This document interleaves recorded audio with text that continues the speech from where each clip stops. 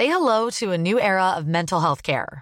Cerebral is here to help you achieve your mental wellness goals with professional therapy and medication management support. 100% online. You'll experience the all-new Cerebral Way, an innovative approach to mental wellness designed around you. You'll get a personalized treatment plan from a therapist, prescriber, or both in a safe and judgment-free space. Your Cerebral therapist or prescriber will outline a customized plan with clear milestones along the way, so you can get to feeling your best. With Cerebral, you're not alone in your mental health journey. We're here to empower you to live a fulfilling life. So take that first step towards a brighter future and sign up today at Cerebral.com/podcast and use code ACAST to get 15% off your first month. Offer only valid on monthly plans. Other exclusions may apply. Offer ends July 31st, 2024. See site for details. Ready to pop the question? The jewelers at BlueNile.com have got sparkle down to a science with beautiful lab-grown diamonds worthy of your most brilliant moments. Their lab-grown diamonds are independently graded and guaranteed identical to natural diamonds, and they're ready to ship to your door. Go to BlueNile.com and use promo code LISTEN to get $50 off your purchase of $500 or more. That's code LISTEN at BlueNile.com for $50 off. BlueNile.com, code LISTEN. Howdy there, Danny. Hey. On the last episode, we referred to... Well, you reviewed Jojo Rabbit. I did. And I said that I was going to see it that evening and would be able to report back on my thoughts. We're back now. It's been a little while since we last recorded. And Jojo Rabbit just won Best Adapted Screenplay at the Oscars. Therefore, it has the stamp of approval from the Academy, although it did not win Best Picture. Nevertheless, I think it's important that we return to it and that I get this off my chest. I didn't... Like you, I did not hate the film. Actually, my opinions about it are pretty similar to you, so it's probably quite, unnecessary for me to speak on this. Not at all. But my basic take on Jojo Rabbit is that Taika Waititi likes to make one kind of film. The only different kind of film he makes is probably Thor Ragnarok. His other films are about cute little boys growing up and having an endearing time, jerking a few tears and a few laughs as kids learn lessons. That's a perfectly fine kind of film. And he does some things well. I think he works with child actors really well.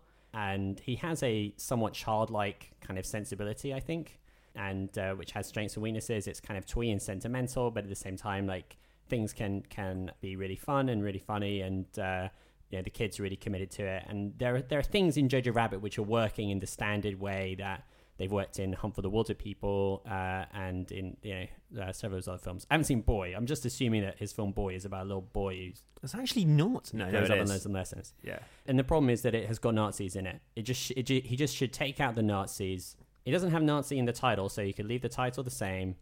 And instead of being about he's in the Hitler Youth, he's just in a club of mean kids. And instead of being in war-torn Berlin, he's just in regular Berlin. Yeah. And instead of his, mum being... Well, I don't want to give any spoilers. It's just, there's no Nazis. His imaginary friend isn't Hitler. It's just who's mean but isn't Hitler. It's Piers Morgan or something. Yeah. Teaching him bad values. And instead of there being a Jewish girl hiding in his attic, it's just his neighbor. It's just his neighbor. And she just gets bullied because she's a bit awkward. Something like that. Yeah. Then I think the film would be perfectly serviceable. Basically, the issues become apparent 5 seconds into the movie when there's this sort of bumbly kind of comedy Barney the Dinosaur sort of Hitler played by Taika Waititi who sort of pops up being like, oh, I hate the Jews. And it's just in a world where anti-Semitism still exists and synagogues are being set on fire and it just seems misjudged. Yeah. I mean... I don't know. Obviously, a lot of people have said that, but literally, someone was run over in a car in a fascist rally a couple of years ago. So by people chanting "Jews will not replace us." Yeah. And I don't think they're going to go see Jojo Rabbit and be horrified that Taika's dared to portray their beloved Hitler, but with a slightly Norwegian New Zealander accent. I know. So yeah. So my take on it was the same as you. And bullshit. I came out. I was like, just. Go back to just take the Nazis out, and then you'll be fine. Weird film. Weird film. Anyway, Danny, so when we're not talking over and over again about Jojo Rabbit, what are we doing on this podcast? I can tell you what we're doing in this podcast. So this podcast, if you've not listened before, it's set in the near future where an atomic disaster has reduced the world to poverty. Instead of a government, America is run by an organization called the Merchants, who exploit the degenerate remains of society. In order to keep control of the populace, the Merchants forced Dr. Sam Foster to create a new life form, a parasite that feeds on its host.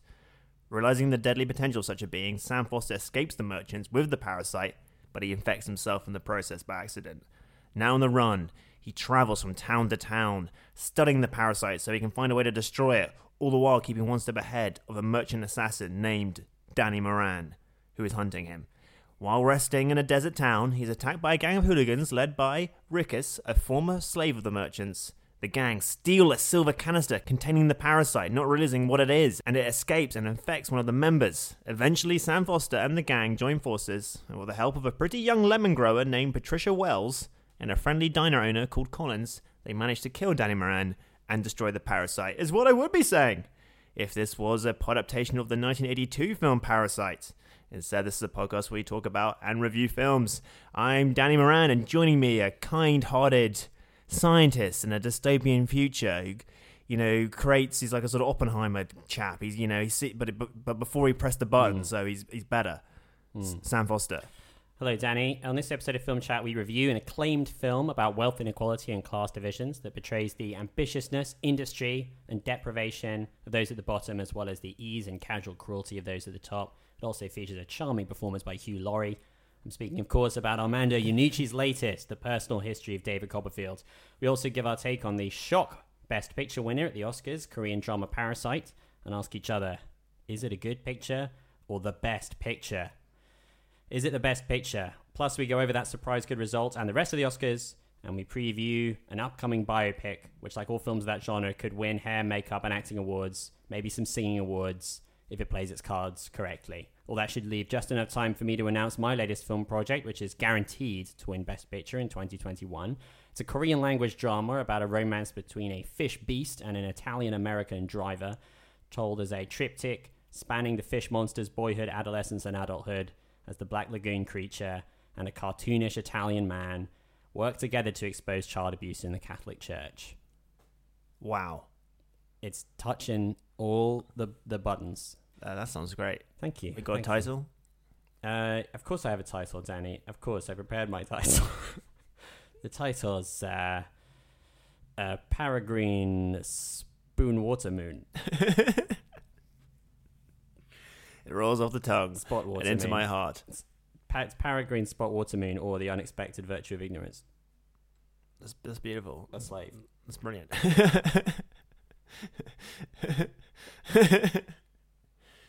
You had me at what you said before, but the addition of a slave. Is that the clincher? That clinched it for me. Yeah. You, sir, are a genius. Films, films, films, films, films, films, films, films, lots of films, films, films, films, films, movies, good films, bad films, fun films, sad films, films we love, weird films, Lars von Trier films, old films, new films, some John Woo films, films that star Peter Finch, films by David Lynch, films, short films, 6 hours long. We've got films up to your gills with films, films, films, films, films, films, movies.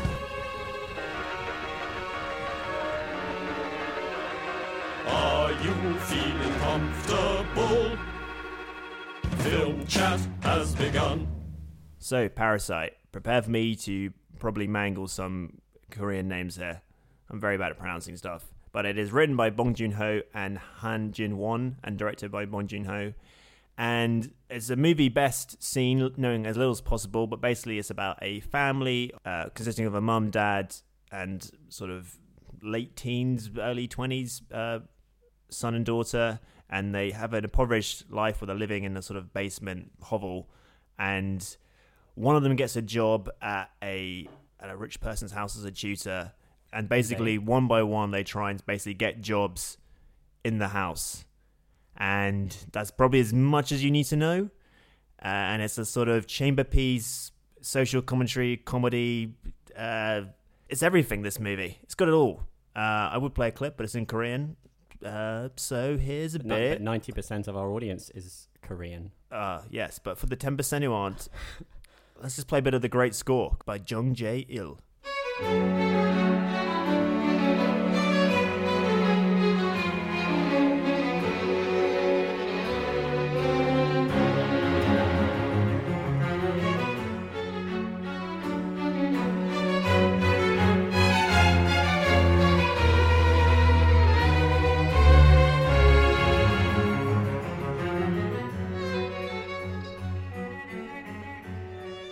So in his Oscar speech for Best Director, Bong Joon-ho cited Quentin Tarantino for championing his movies when he wasn't that famous in the US, which is exactly how I heard of Bong Joon-ho. And I remember years ago, because unlike the rest of the world, I was into Bong Joon-ho before it was cool. I knew about him a mere 10 years into his career, like a real guy on the cutting edge of cinema. And there was a great interview with Quentin Tarantino, like described his appeal. And I think he made this very apt comparison where he said he was reminiscent of like an early Spielberg, and he cited Jaws as an example of Spielberg's like adeptness with tone. And everyone remembers Jaws as like a horror movie about a shark, but it's kind of like a political movie about the mayor not closing the beach or not. Then it becomes a sort of domestic drama. Then it's like a guy at sea's adventure movie. Then it's like an intense, Vietnam War flashback, but like World War II flashback movie. Then it's a horror film. And Bong Joon-ho has this incredible dexterity of tone, which is present in all his films. But I think maybe just the fact that it's a chamber piece, it's just more concentrated his thing. And his ability to go from comedy to horror to shock in the matter of moments is incredibly impressive and just makes for a brilliantly entertaining film. Yeah, I'm starting to... I mean, this is something we've identified about Korean movies before, that they are comfortable switching between moments of shock and horror and moments of broad, sometimes like quite slapstick comedy. And I'm starting to wonder if this is a feature of Korean cinema or if this is just what good filmmaking is. And that's just storytelling. Like, those are good stories, stories that make you feel different things and they make that a convincing part of the same world. Not stories which are just simply obeying some kind of set of formal constraints that means every scene has to vaguely feel the same because you're only watching like one particular type of film. And I came out of Parasite, which I really liked, and I think it's very exciting that it's getting all this attention. I don't know if it's like head and shoulders above like some of the other Korean movies that we've raved about before, like Burning or The Wailing, or various other films, including Bong Joon-ho's like past movies.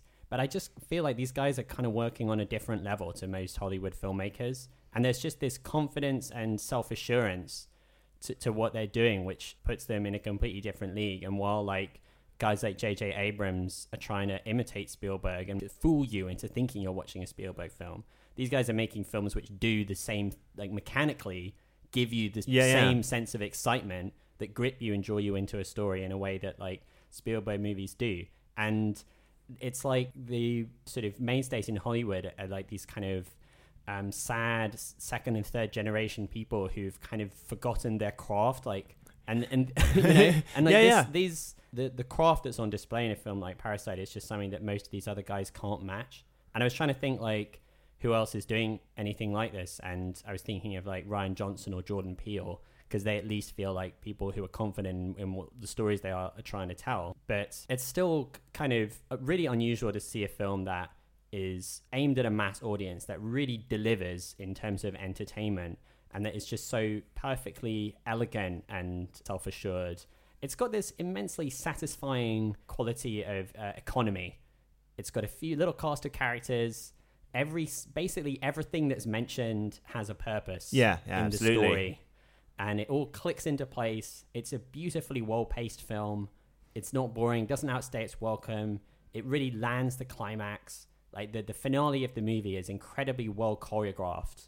And every sort of camera move is done for a reason. And it's just, the whole thing makes it satisfying to watch. And I saw it in a packed cinema.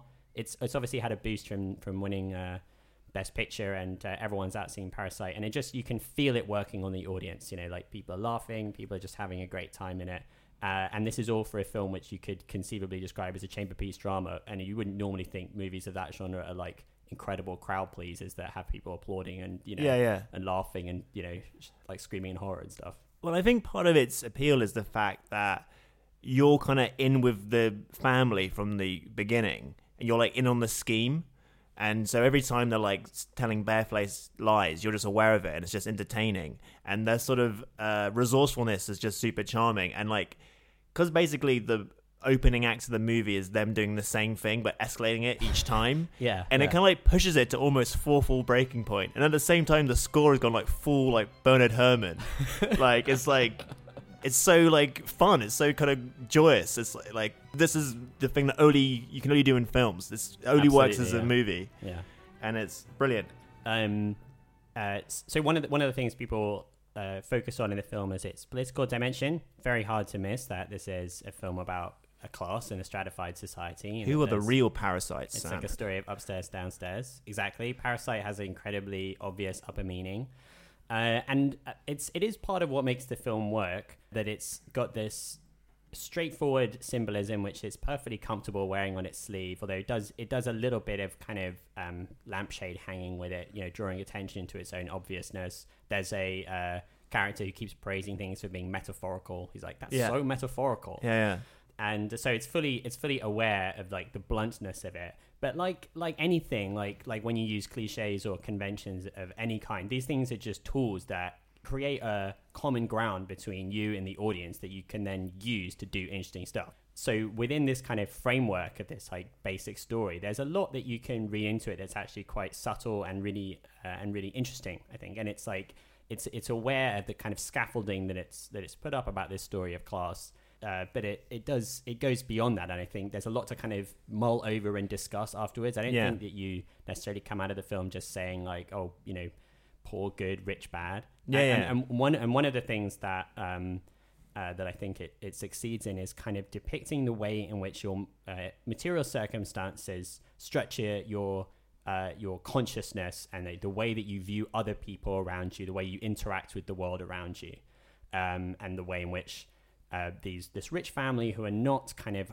uncompassionate people, they're not especially mean or they don't have extravagant personal qualities of like, they're not Sheriff of Nottingham types, but they are, because they exist in this world where they don't have to encounter real poverty or deprivation. They don't struggle. They don't have to see people who are worse off than them really, or like come deal with their lives. That in itself gives them a lack of compassion towards others and a lack of interest in other people's humanity, and it means that they very casually treat people as less than human. And in the same way, the film dramatizes how being in very, very difficult circumstances forces you into this like particular kind of competition and ambitiousness, which puts its own strains on you. And I think like there are. Again, I think it's very. I'm trying not to stray into spoiler territory at all, but like the way in which violence is used in the film is in this way. And I don't know how much of this is the film, whether it's just my own perspective on it, but it felt to me very non-judgmental. Even though you could read a plot synopsis of this film that made one side would make one side sound like the villains because of like the actual actions that they do, which are clearly more criminal, or cause more like direct harms. But like in the way that the drama plays out, I think you can see very clearly that it's not a case of one person being more virtuous than another, but a case of the circumstances that people are forced into.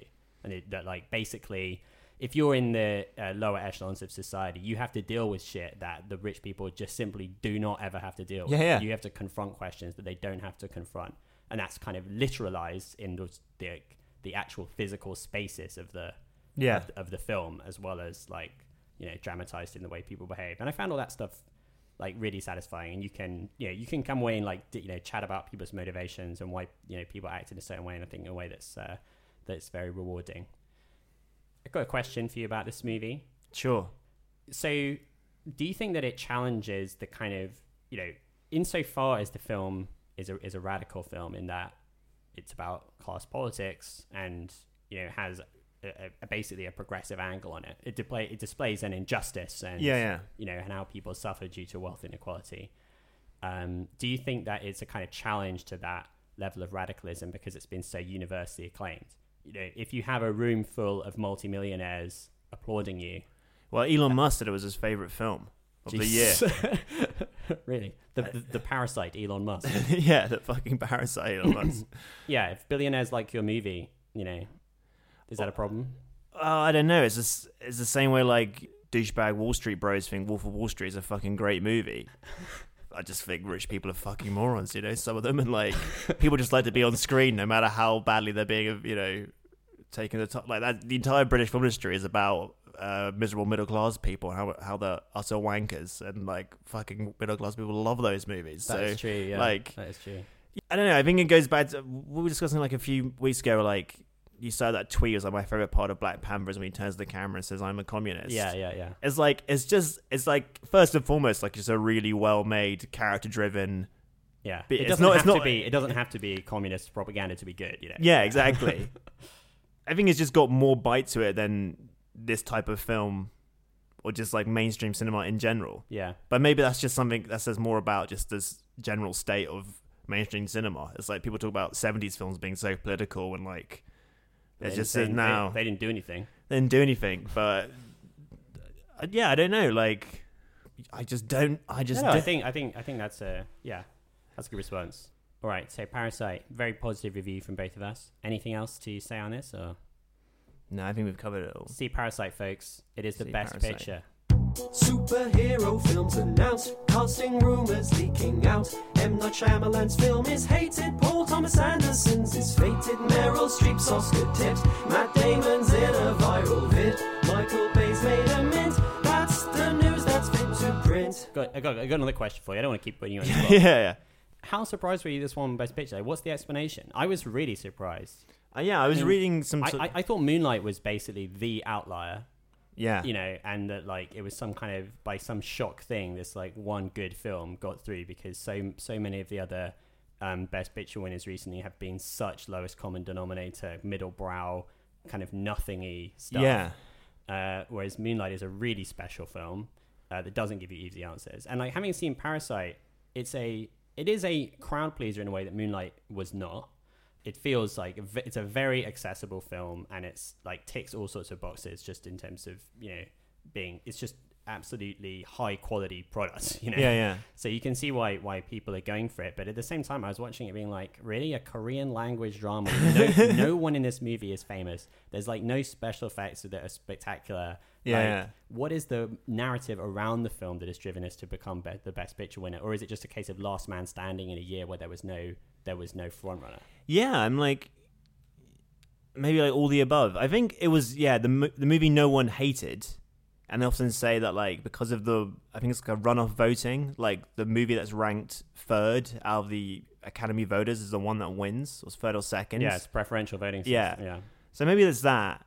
Partly, I think it was just the movie, like it had the kind of zeitgeist behind it. And if it wasn't a Korean language film, do you think it would have just been like a shoe-in going into the Oscars, or like just the favorite? The big barrier was just the fact that it's Korean, right? Like the actual movie itself isn't remotely controversial. Or... That's definitely true, but like that would usually be a barrier that would be totally disqualified. I don't know if it's because like it was the big winner, but only won 4. You know, it wasn't like a huge sweep. Yeah. And it feels a bit like the voting, like every film got an award somewhere. So was it just like, you know... It wasn't like Return of the King or Titanic. Yeah, like maybe just the votings were just like, it's a bit split this year. Yeah.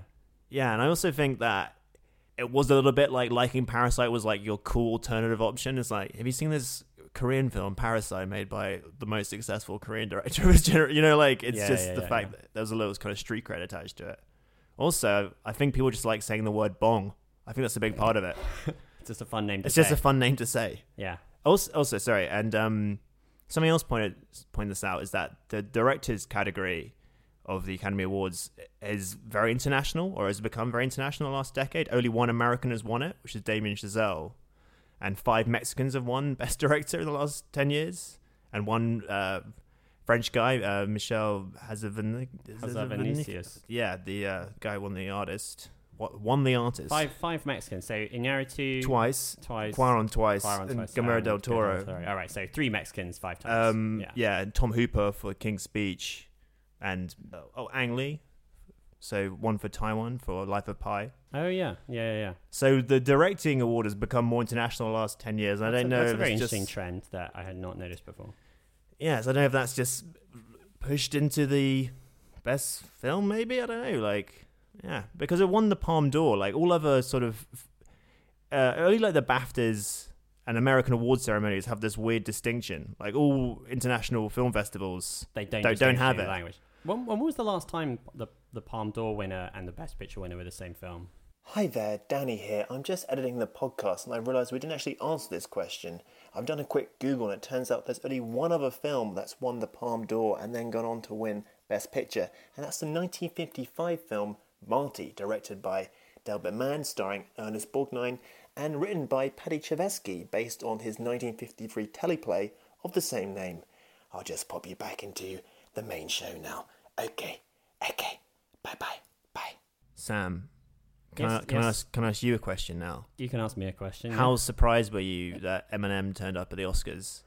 When Eminem, I lost my shit. I flew off the handle with joy when Eminem turned up at the Oscars. I was woken up by the push notification on my phone because I wasn't actually watching the Oscars, and it was just from the Guardian and just said Eminem just turned up at the Oscars, and I turned on all the lights in my room and I was like, "You are kidding me! This can't be happening right now. Are you serious right now?" What?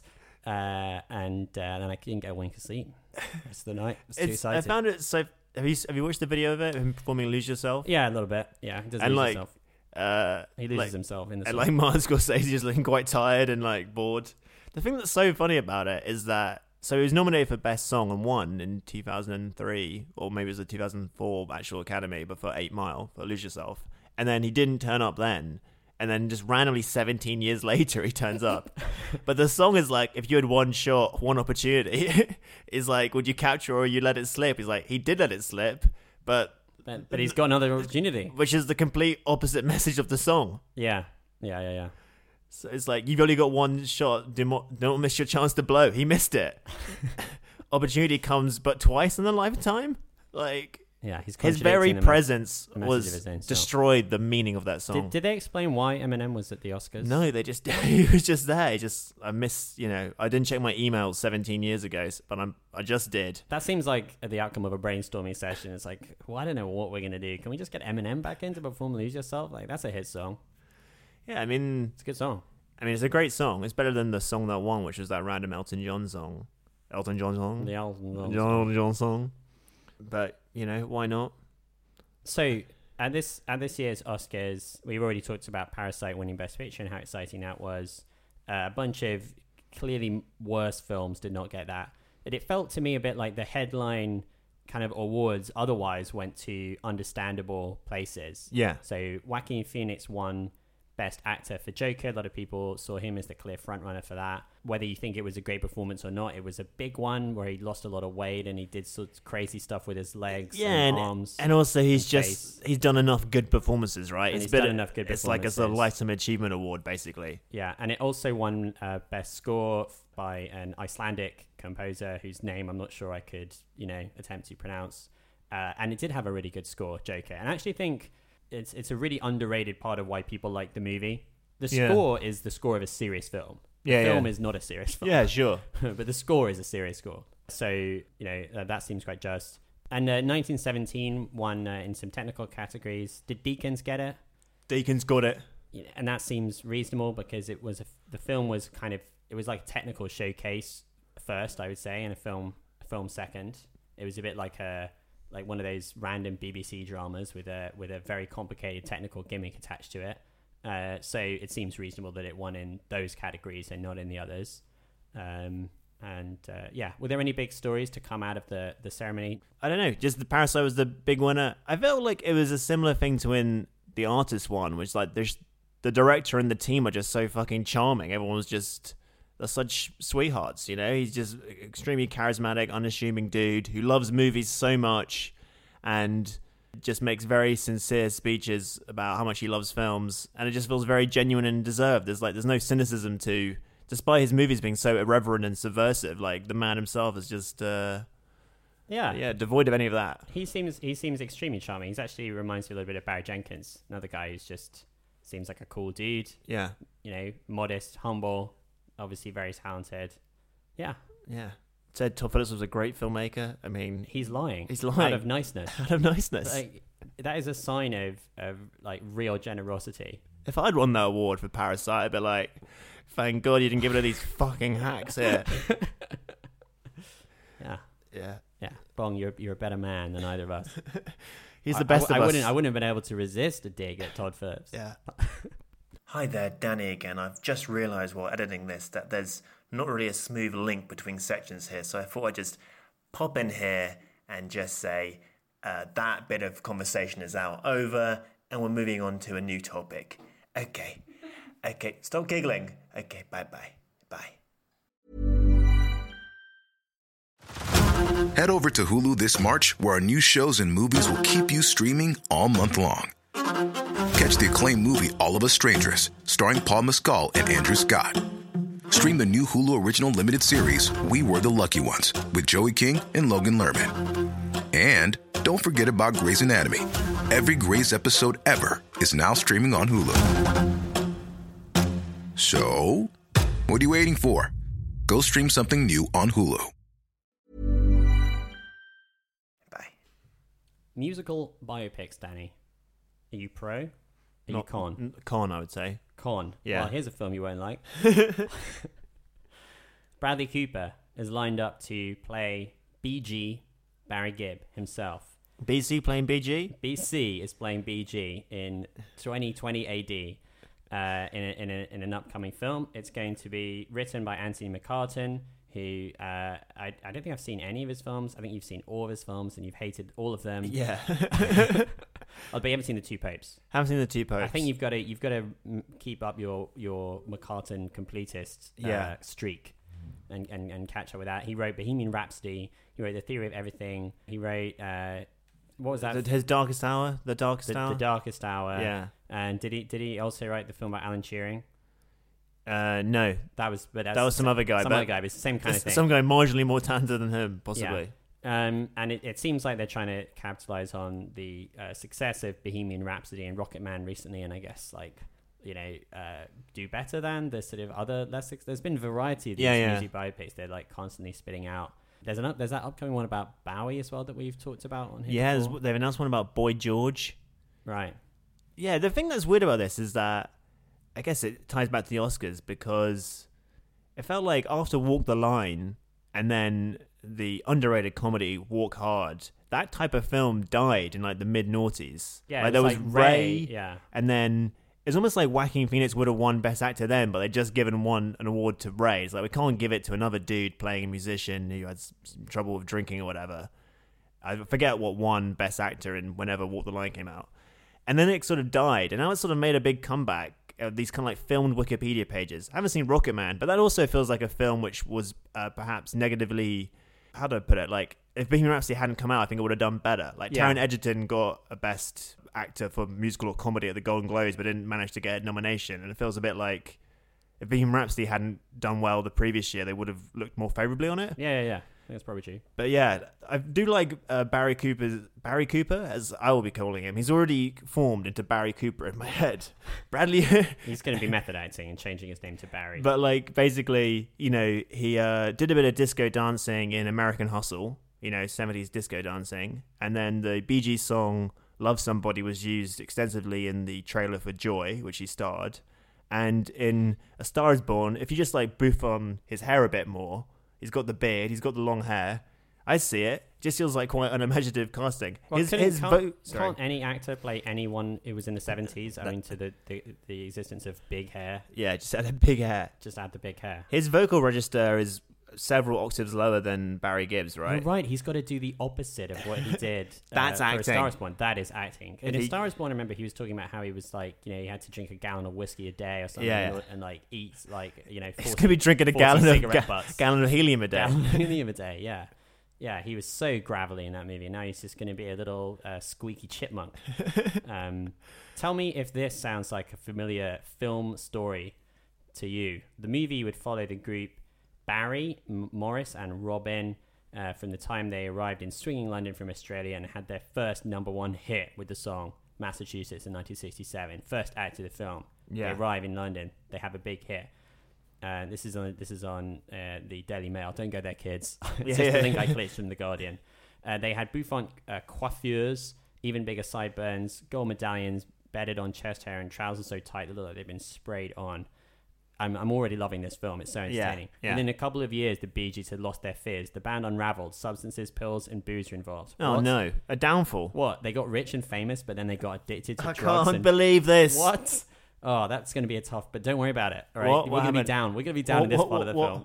What could have possibly happened? So Robin did a solo album. Barry and Morris moved unsuccessfully into television and made albums that were never released, all right? That is the downward ebb of the film. Oh, God. But then they relocated to Miami and began developing a new sound which incorporated their falsetto harmonies with disco dance rhythms. Oh, my God. They make a stunning comeback. The Wow. disco dance sound blows everybody away, and try, you know, Yeah, roll yeah. credits. Roll credits on Staying Alive. Fantastic. Yeah. The thing that's kind of unique about the Bee Gees, though, is that like often with these biopics, they're basically kind of like musicals with a jukebox musical, but all the music is the artist.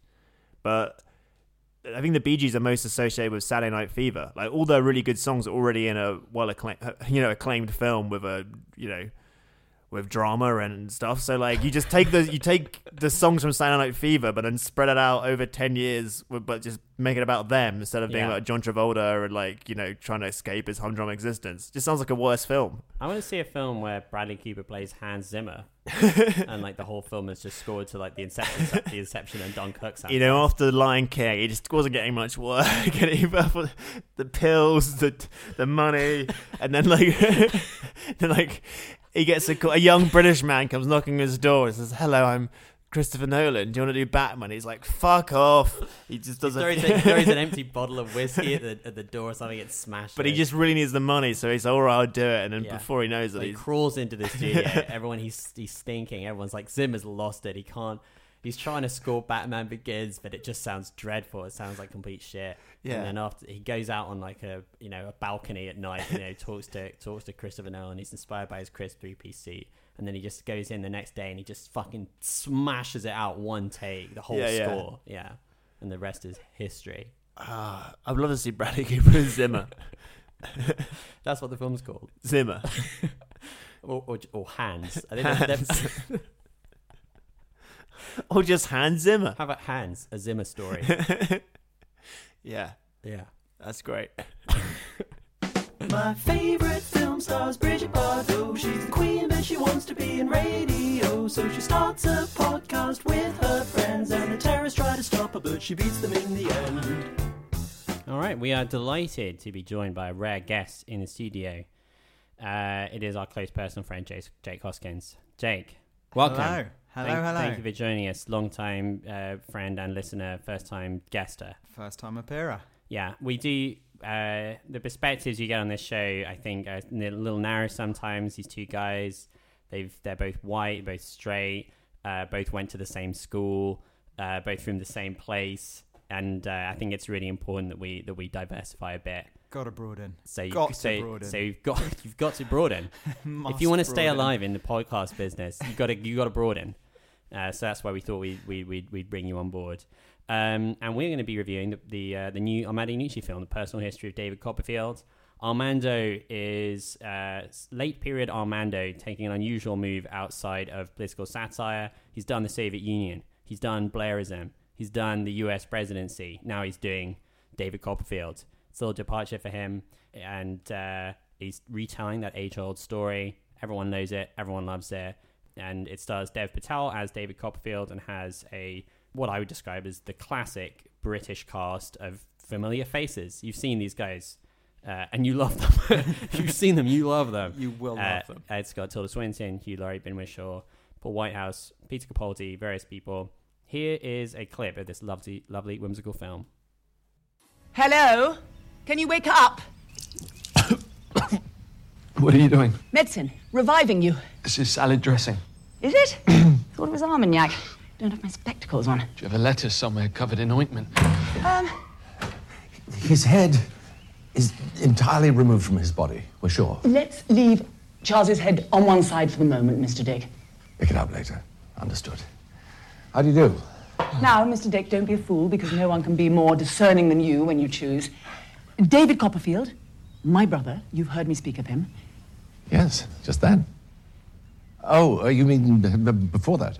Yes, I'm Sure, I remember. Oh, I'm hungry. Cakes, those are cakes. Oh, Mr. Dick, my brother, David Copperfield, this is his son who's run away. What shall we do with him? One thing you could do is... If I were you, I'd wash him. So, Jake, we saw this together in the Pack and Plex. We did indeed. What are your thoughts? What did you make of it? I really, really liked it. I was blown away by how much I liked it. You've read David Copperfield, right? I have read David Copperfield, and about 7 years ago, and I really liked the book, and I thought, I don't know, you go in, and I knew it was going to be this cast of all of these British actors that you know and love, but having seen, what was the previous one, The Death of Stalin? Yeah. Which I thought was a real misfire. I was like waiting for the jokes. And with this one, I thought, okay, I feel confident it'll be a return to form, but equally, I think I went in just thinking, I know what we're going to get here, and it'll be fine, but it won't be amazing. But afterwards, I thought it was amazing. I thought they couldn't have nailed it. They couldn't have executed it better. So I've read, I haven't read David Copperfield, but I've read a bit of Dickens, and I've read a bit of Dickens. Yeah. I don't know about, one of the things I'm aware of Dickens is the fact that he tells the kind of social critiques. Like, they're not necessarily sort of politically radical, but he tells a lot of sprawling stories that span high society, low society, and there's definitely a kind of he's animated by a sense of disgust at the treatment of the poorer elements of society and the impoverishment and stuff. And that's certainly an element within David Copperfield. But I felt like this was so. One of the odd things about the film, one of the sort of different takes on it, is that it's got this kind of theatrical framing device and this kind of whimsical, playful quality to it that is almost somewhat fantastical. It's all framed by Dev Patel, kind of in a theatre, talking about his life story to an audience, which is kind of the cast of the film. And the movie is punctuated by these little theatrical flourishes that kind of illustrate that you're seeing a version of his life as he is told. And there's a bit of fourth wall breaking, and there's all this kinds of stuff. Stylistically, for some reason, it reminded me of Joe Wright's version of Anna Karenina, where the whole thing was shot in a theatre for some bizarre reason.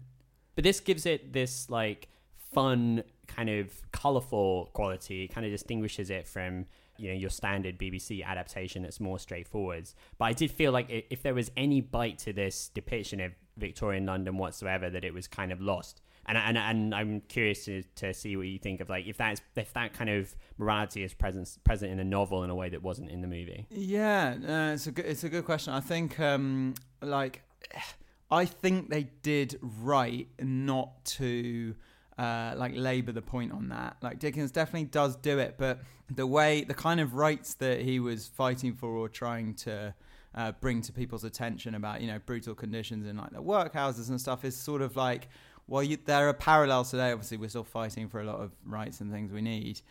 It's sort of, it's so long ago that all that stuff is a bit obvious now. So I think to have tried to kind of make that a big kind of theme in the film would have taken away from the fun and not really said or added anything new. So I think they did right by that. And I don't think that even actually David Copperfield is a particularly kind of preachy one. He has a bit of a miserable time, spoiler alert, in his childhood when he's in this bottling kind of plant. But it's not like Dickens goes on and on about it in that one. So yeah, I think they made the right choice to just keep it very fun. The novel is sort of yarn. Oh, it's a yarn. I've read Nicholas Nickleby, and that was very much a yarn. It's a yarn and a half. Big ball of yarn. A big old ball of yarn. And I think they executed it perfectly because it's such a funny book. And I was worried that, it's really funny, but it's really particular to the time and the style of Dickens' writing. And as you're reading it, you're thinking, I was thinking, God, this is really, really funny and really amusing. But it's so kind of specific to it. It's not the sort of thing where if you're reading something now and you just read something funny, you can instantly turn to someone and go, read it out to them and it's funny. Whereas you have to be kind of in the book and understanding what's going on, and there'll be some hilarious line, but it would then take me 5 minutes to explain why it was funny. And so I was a little bit skeptical that maybe it wouldn't work being translated, but I just think the adaptation was perfect. The way they adapted the jokes, they cut everything down was just I was just 100% amused and entertained throughout. I think we all left the cinema feeling like just really sort of joyous. It was just a damn fun film. I had a really good time with it. Yeah. I think that for me it was a little bit like it was very enjoyable, but it has not really lingered in the memory, and I think it's a little kind of light and fluffy. The thing that I felt about it is that it's very effervescent. It's a bit like it's this kind of bubbly, fun thing that is kind of there and then it's gone. It's like drinking a little flute of champagne, and like everyone is having a good time. It's very colourful, and the down bits don't really like sit on you for too long. And everyone sort of cheers at the end. It's basically like an audience that everyone claps at the end, and it's like you've just seen the latest fun film from Mando Iannucci. But it hasn't really sort of weighed on me, and I guess maybe there is an element of it being hard not to compare to Parasite, which we just reviewed and which you saw recently, which is also displays a society of great wealth inequality. But that's a lingerer. That's a lingerer. Oh, that'll linger. Yeah. I mean, there's a lot of substance in that film, and I feel like there isn't a great deal of substance in David Copperfield. Although I did also prefer it to The Death of Stalin, in that like The Death of Stalin is a film which was doing some kind of messaging which I felt was like not especially successful, which was kind of saying like the Soviet Union was like Blairism with murders or something, which just seemed a bit like I don't know. Yeah. It seemed a bit skin deep. And so like the absence of that kind of preaching, I think, was helpful to this movie. One of the things people talk about in this film is the colorblind casting. So it's quite unusual in that it has a cast of characters who are all white in the novels. As far as I'm aware, I don't unless there are any white characters. But it's got an incredibly diverse cast. Obviously, Dev Patel playing David Copperfield, and there are various other actors of colors in the film, and they're all related. They're like people who are related in ways that like ignore their actual ethnicity.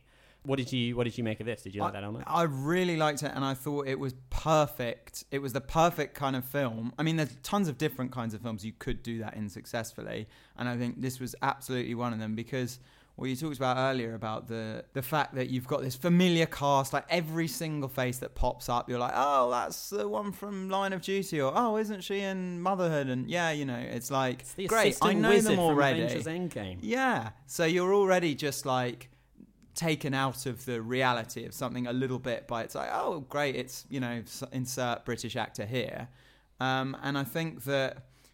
Okay, if it's a film that's trying really hard for, I don't know, some sort of realism or, whatever, historical accuracy, fine, you can make the case that, no, they've got to be this or that race or colour. But for this, it's like, they're all characters. The Thing was a really fantastical kind of romp, and just him telling a story anyway in the theatre. The whole premise of it is, you're escaping into a story, and so just get the best actors that can do that part. I thought it was great, and I hope it sort of spurs people on to think about, actually, if they're making their next film, well, why couldn't we do it? Because I thought it was just worked brilliantly. Yeah, I definitely think it works in this type of film well, and I think they made the right choice for it.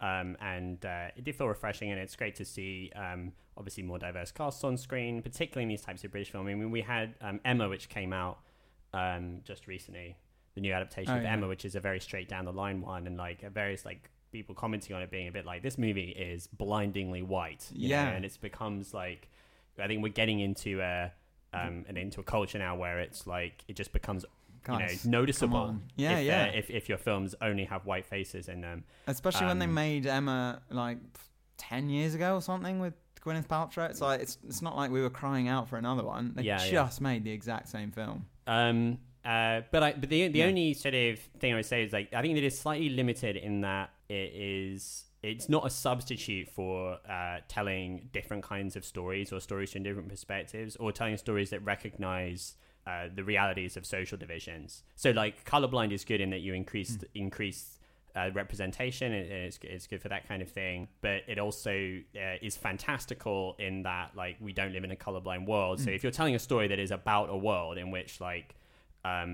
people's race is irrelevant, it's sort of utopian, but it can be a bit of a like escapism that like I think it was good that they did it. It was good they did it, but let's not pretend that it's like a replacement for like telling stories that give other perspectives, or that that recognize like the realities, that still exists. And I was slightly so earlier today I was listening to a podcast where they were talking about the Watchmen TV show. Oh yeah. And one of the things that they were saying on that show that was so refreshing about Watchmen is that the TV series is set in this really fantastical world. It's got these really out there elements. It's like in this world where like a giant squid monster has destroyed New York, and there's like reigns of squid, and people have magical powers, and like it's got all this alternate history, and it's so full of these wacky science fiction elements. And that for like a lot of TV shows, that would really be enough to generate it. You would just sort of tell the next stage of the Watchmen show with all these like funny bits and pieces. Yeah. But that it was very unusual to see a story like that also was like, there's racism in this world, and they're dealing with the racism straight up. So it's like, doesn't kind of treat those elements of society as something that's like, that you can simply extract from your story, but rather that it's like, that is how the world is. And that if you're telling a fantasy story, you can also, you can basically be bold enough to be like, well, we've got to deal with this as well, and not that everything with people of color in it has to be about racism, but it's a more ambitious way to approach storytelling. Yeah, for sure. Which like, colorblind class is no replacement for. But nevertheless, I think it was definitely preferable to them just like I definitely don't give a shit that like these people were not as that everyone was more white in Victorian England or whatever. Yeah, I really like the idea that people will have gone and been very annoyed about it. Some people would have been really annoyed about it. Yeah, that's great. Yeah. I look forward to listening to Lawrence Fox's song about how much he hated the new David Copperfield. Yeah. It's going to be the UKIP Calypso for the next generation, I think, for sure. All right. Any final thoughts on Davy C? The personal H of Davy C? Yeah, the personal H of Davy C. I think I hear what you say about it being kind of very like enjoyed it in the moment. It's not going to linger. I can really see myself, because I think it's a U. Maybe it was a PG. I'm pretty sure it was even just a U. It's got a U vibe. I don't know when the last time I saw a U was, but boy, yeah, it was just so refreshingly fun. I think for me, I want it to be, I can really, really see it being like a Christmas, it's not at all Christmassy, but a Christmas staple for generations. Just a nice little DVD to stick on, or whatever amazing format we're using in the future. I'm going to be like, what I fancy watching about once a year is the personal H of Davy C. This is definitely a movie that I can hear in my voice the BBC One announcer saying is coming up next. It's right there. In my mind's ear. Yeah. And, I think it's a great family film. There's no one that wouldn't enjoy it. It's nice and British. And, they did really well to translate it to screen and to avoid... Like, the one thing about Dickens is it just goes on and on and on, and it's just the same characters constantly bumping into each other. Like, 5 years later, guess who I ran into again? Oh, my old school teacher. It's like, yeah, like you did 2 chapters ago. So I think they did really well to just kind of, like, get rid of the chaff. This was pure wheat, and I really enjoyed it. A film of pure wheat. A film of pure wheat. There you have it. I think I probably liked it a little less than you, but I did find it very enjoyable. And go check it out. Jake, thank you so much for joining us on Film Chat, making history as only our 4th or 5th ever guest. I am honoured. And I hope we can have you back. Can I just, before I go, give it a star review? Yes, we don't normally do stars. I know. I wanted to do a film that was really bad and say 5. So 5 stars? Yeah, 5 stars out of 5 million stars. Yeah. But I actually really did enjoy it, so I'm going to have to give it 1 star, but out of 1. Perfect. The perfect little grace note. Wicked. Thanks for having me, guys. Thanks for coming on. Danny, you want to shout something? Oh, great. Yeah. Good job. Yeah, that's nice. Thanks. When Zach Braff heard something that changed his life, what he listened to. Film Chat. When John Cusack made a mixtape for his future wife, what did she listen to? Film Chat. And when Michael Madsen cut a guy's ear off, what was he dancing to? Film Chat. And when Tim Robbins showed Shawshank that he had enough, which record did he choose?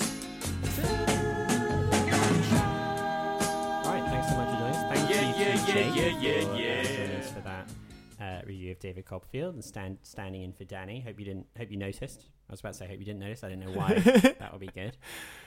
Yes, join us next week. We'll be reviewing Portrait of a Lady on Fire, Celine Sciamma's latest sumptuous Film. romance. The female gaze on female gaze. That's yeah. Great. We'll use that one next week. That's Yeah. too good to lose. And also, I kind of watched that Harrison Ford movie with him and that dog. What is that film? It's called the Call of the Wild. Mm-hmm. But What's it about? I don't know, but I've just seen a clip online of basically they got Terry Notary, who is like a motion. I remember. He's he's played the some apes from the Planet of the Apes films. And Absolutely. He played a man pretending to be an ape in the square. Yeah, he's done a lot of motion capture work, and he played the dog in this Harrison Ford dog movie. And there's this behind the scenes clips of like him like crawling around on green screen and like Harrison Ford like patting his head and stuff, and like taking like feeding him stuff and taking a letter out of his mouth, and then like it's like a sort of VFX like showreel thing, and then like they sweep over it. It's just like replaced by a perfectly photorealistic dog, and it's like what is it the dog has to do in this film that a real dog could not do? I'm intrigued now. It's like surely it must have been cheaper just to get a really smart dog. They exist, right? You can train dogs. They look after blind people, you know. Like, well, don't we have like decades of dogs doing stuff in movies? Yeah, trains dogs doing miraculous things in films. You know, that's another problem with state-of-the-art CGI. They're putting people have gone hard-working dogs out of business. You know. Yeah. What next? Terry Notary pretending to be like a chair, and a totally motion captured chair for Harrison Ford to sit in, and it looks like a real chair, but behind the scenes it was Terry Notary on all fours. Yeah, I feel the way about this as like TERFs feel about trans rights. Oh, what's next? Terry Notary. He identifies as a chair on screen. His gender is a chair. Oh, what? He's gonna play a rock, is he? Oh, he's a rock now. I see. Yeah, Harrison Ford swatted a flight. Was that Terry Notary as well? In microscopic size. Oh yeah. Oh yeah. Oh, he's allowed to use my bathroom because he's pretending to be a tree. Oh, he's eating a risotto. Is Terry Notary each individual grain of arborio rice? Yeah. Mo-capped in. Fucking grinds my gears. Anyway, so I might watch that. I mean, I've never heard of this film. As far as I know, you're making this up. But the fact that, this gimmick exists, that means that when you're watching the film, you must be spending the whole movie like, what is the dog going to do? It is going to do something that no dog would ever do. Like, at any moment, you know the dog is going to do something that a dog would never do. But it's not just a case of, like, they just CGI the dog for that one shot. For the whole... It's going to be the whole thing. Film to create a sense of consistency. So most of the time, presumably... Is it like... It's not like a science fiction film. It's just like... An old man and a dog, like a sort of Hallmark movie kind of thing. That's what I gathered from this behind-the-scenes thing. It's a Hallmark film. So, like, there'll be scenes where he just goes for a walk and the dog goes to his bowl and eats normally. You know a man did that. Human man. That shot cost $20 million. It cost $20 million, and it looks exactly like a real dog. They somehow convinced this man to go and lap food out of a bowl in a way that exactly like a dog would. Hold up. I got the synopsis for you here. Buck is a big-hearted dog whose blissful domestic life gets turned upside down when he's suddenly uprooted from his California home and transplanted to the exotic wilds of Alaskan Yukon in the 1890s. It's not clear if he's also in the 1890s. As the newest rookie on a mail delivery dog sled team, Buck experiences the adventures of a lifetime as he ultimately finds his true place in the world. Oh, so the dog is the central character. The dog is the main character. Hey, says Dan Stevens is in it. Oh, I like Karen Gillan, Bradley Whitford, Omar Sy, and Harrison Ford, and Terry Notary as Buck. The dog.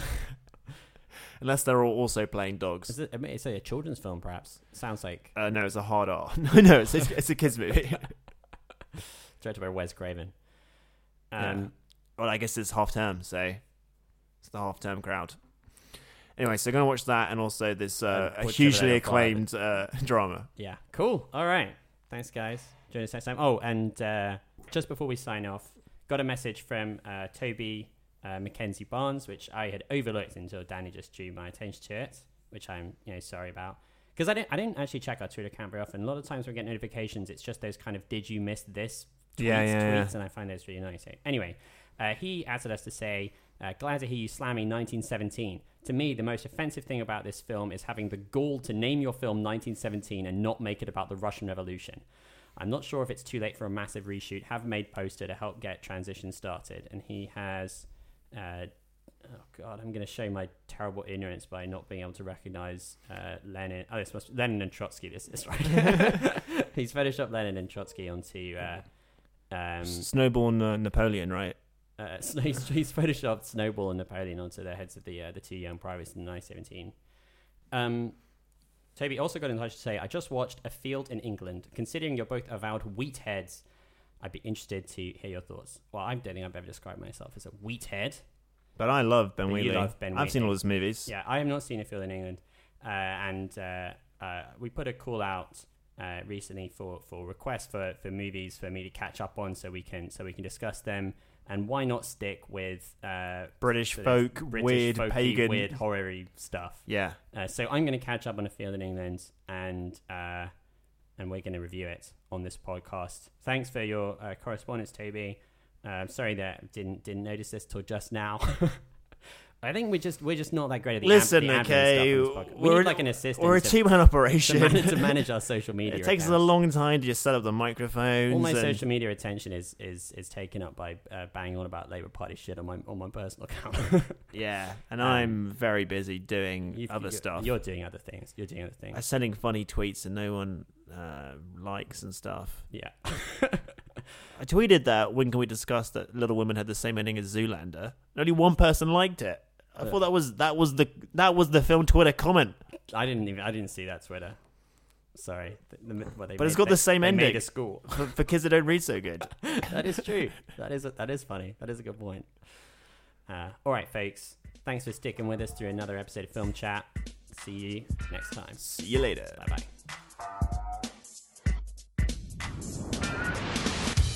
Congratulations, this is Christine Ha from Korea Times. I remember very early days, you just hoped Parasite made the audience talk about after watching it. Now, all over the world, talk about Parasite, Bong Joon-ho. Congratulations. Thank you. How do you become great storyteller, best director, and win over Hollywood? 제가 원래 좀 이상한 사람이에요. 그래서 평소 하던 대로만 했었고 여기 우리 프로듀서 곽 대표님이나 한진원 공동작가나 배우들 다 평소 하던 대로 했던 것뿐인데 이런 놀라운 결과가 있어서 아직도 얼떨떨하고 지금 약간 뭔가 뭐가 이렇게 하면 꿈에서 깰 것 같은 느낌? So I'm just a very strange person. I just did what I've always done with great artists, with producer Kwak and my co-writer Han Jin-won, and with all my actors. It was the same process making this film, but we've had these amazing results. It still feels very surreal. I feel like something will hit me and I will wake up from this dream. It's really fucking crazy.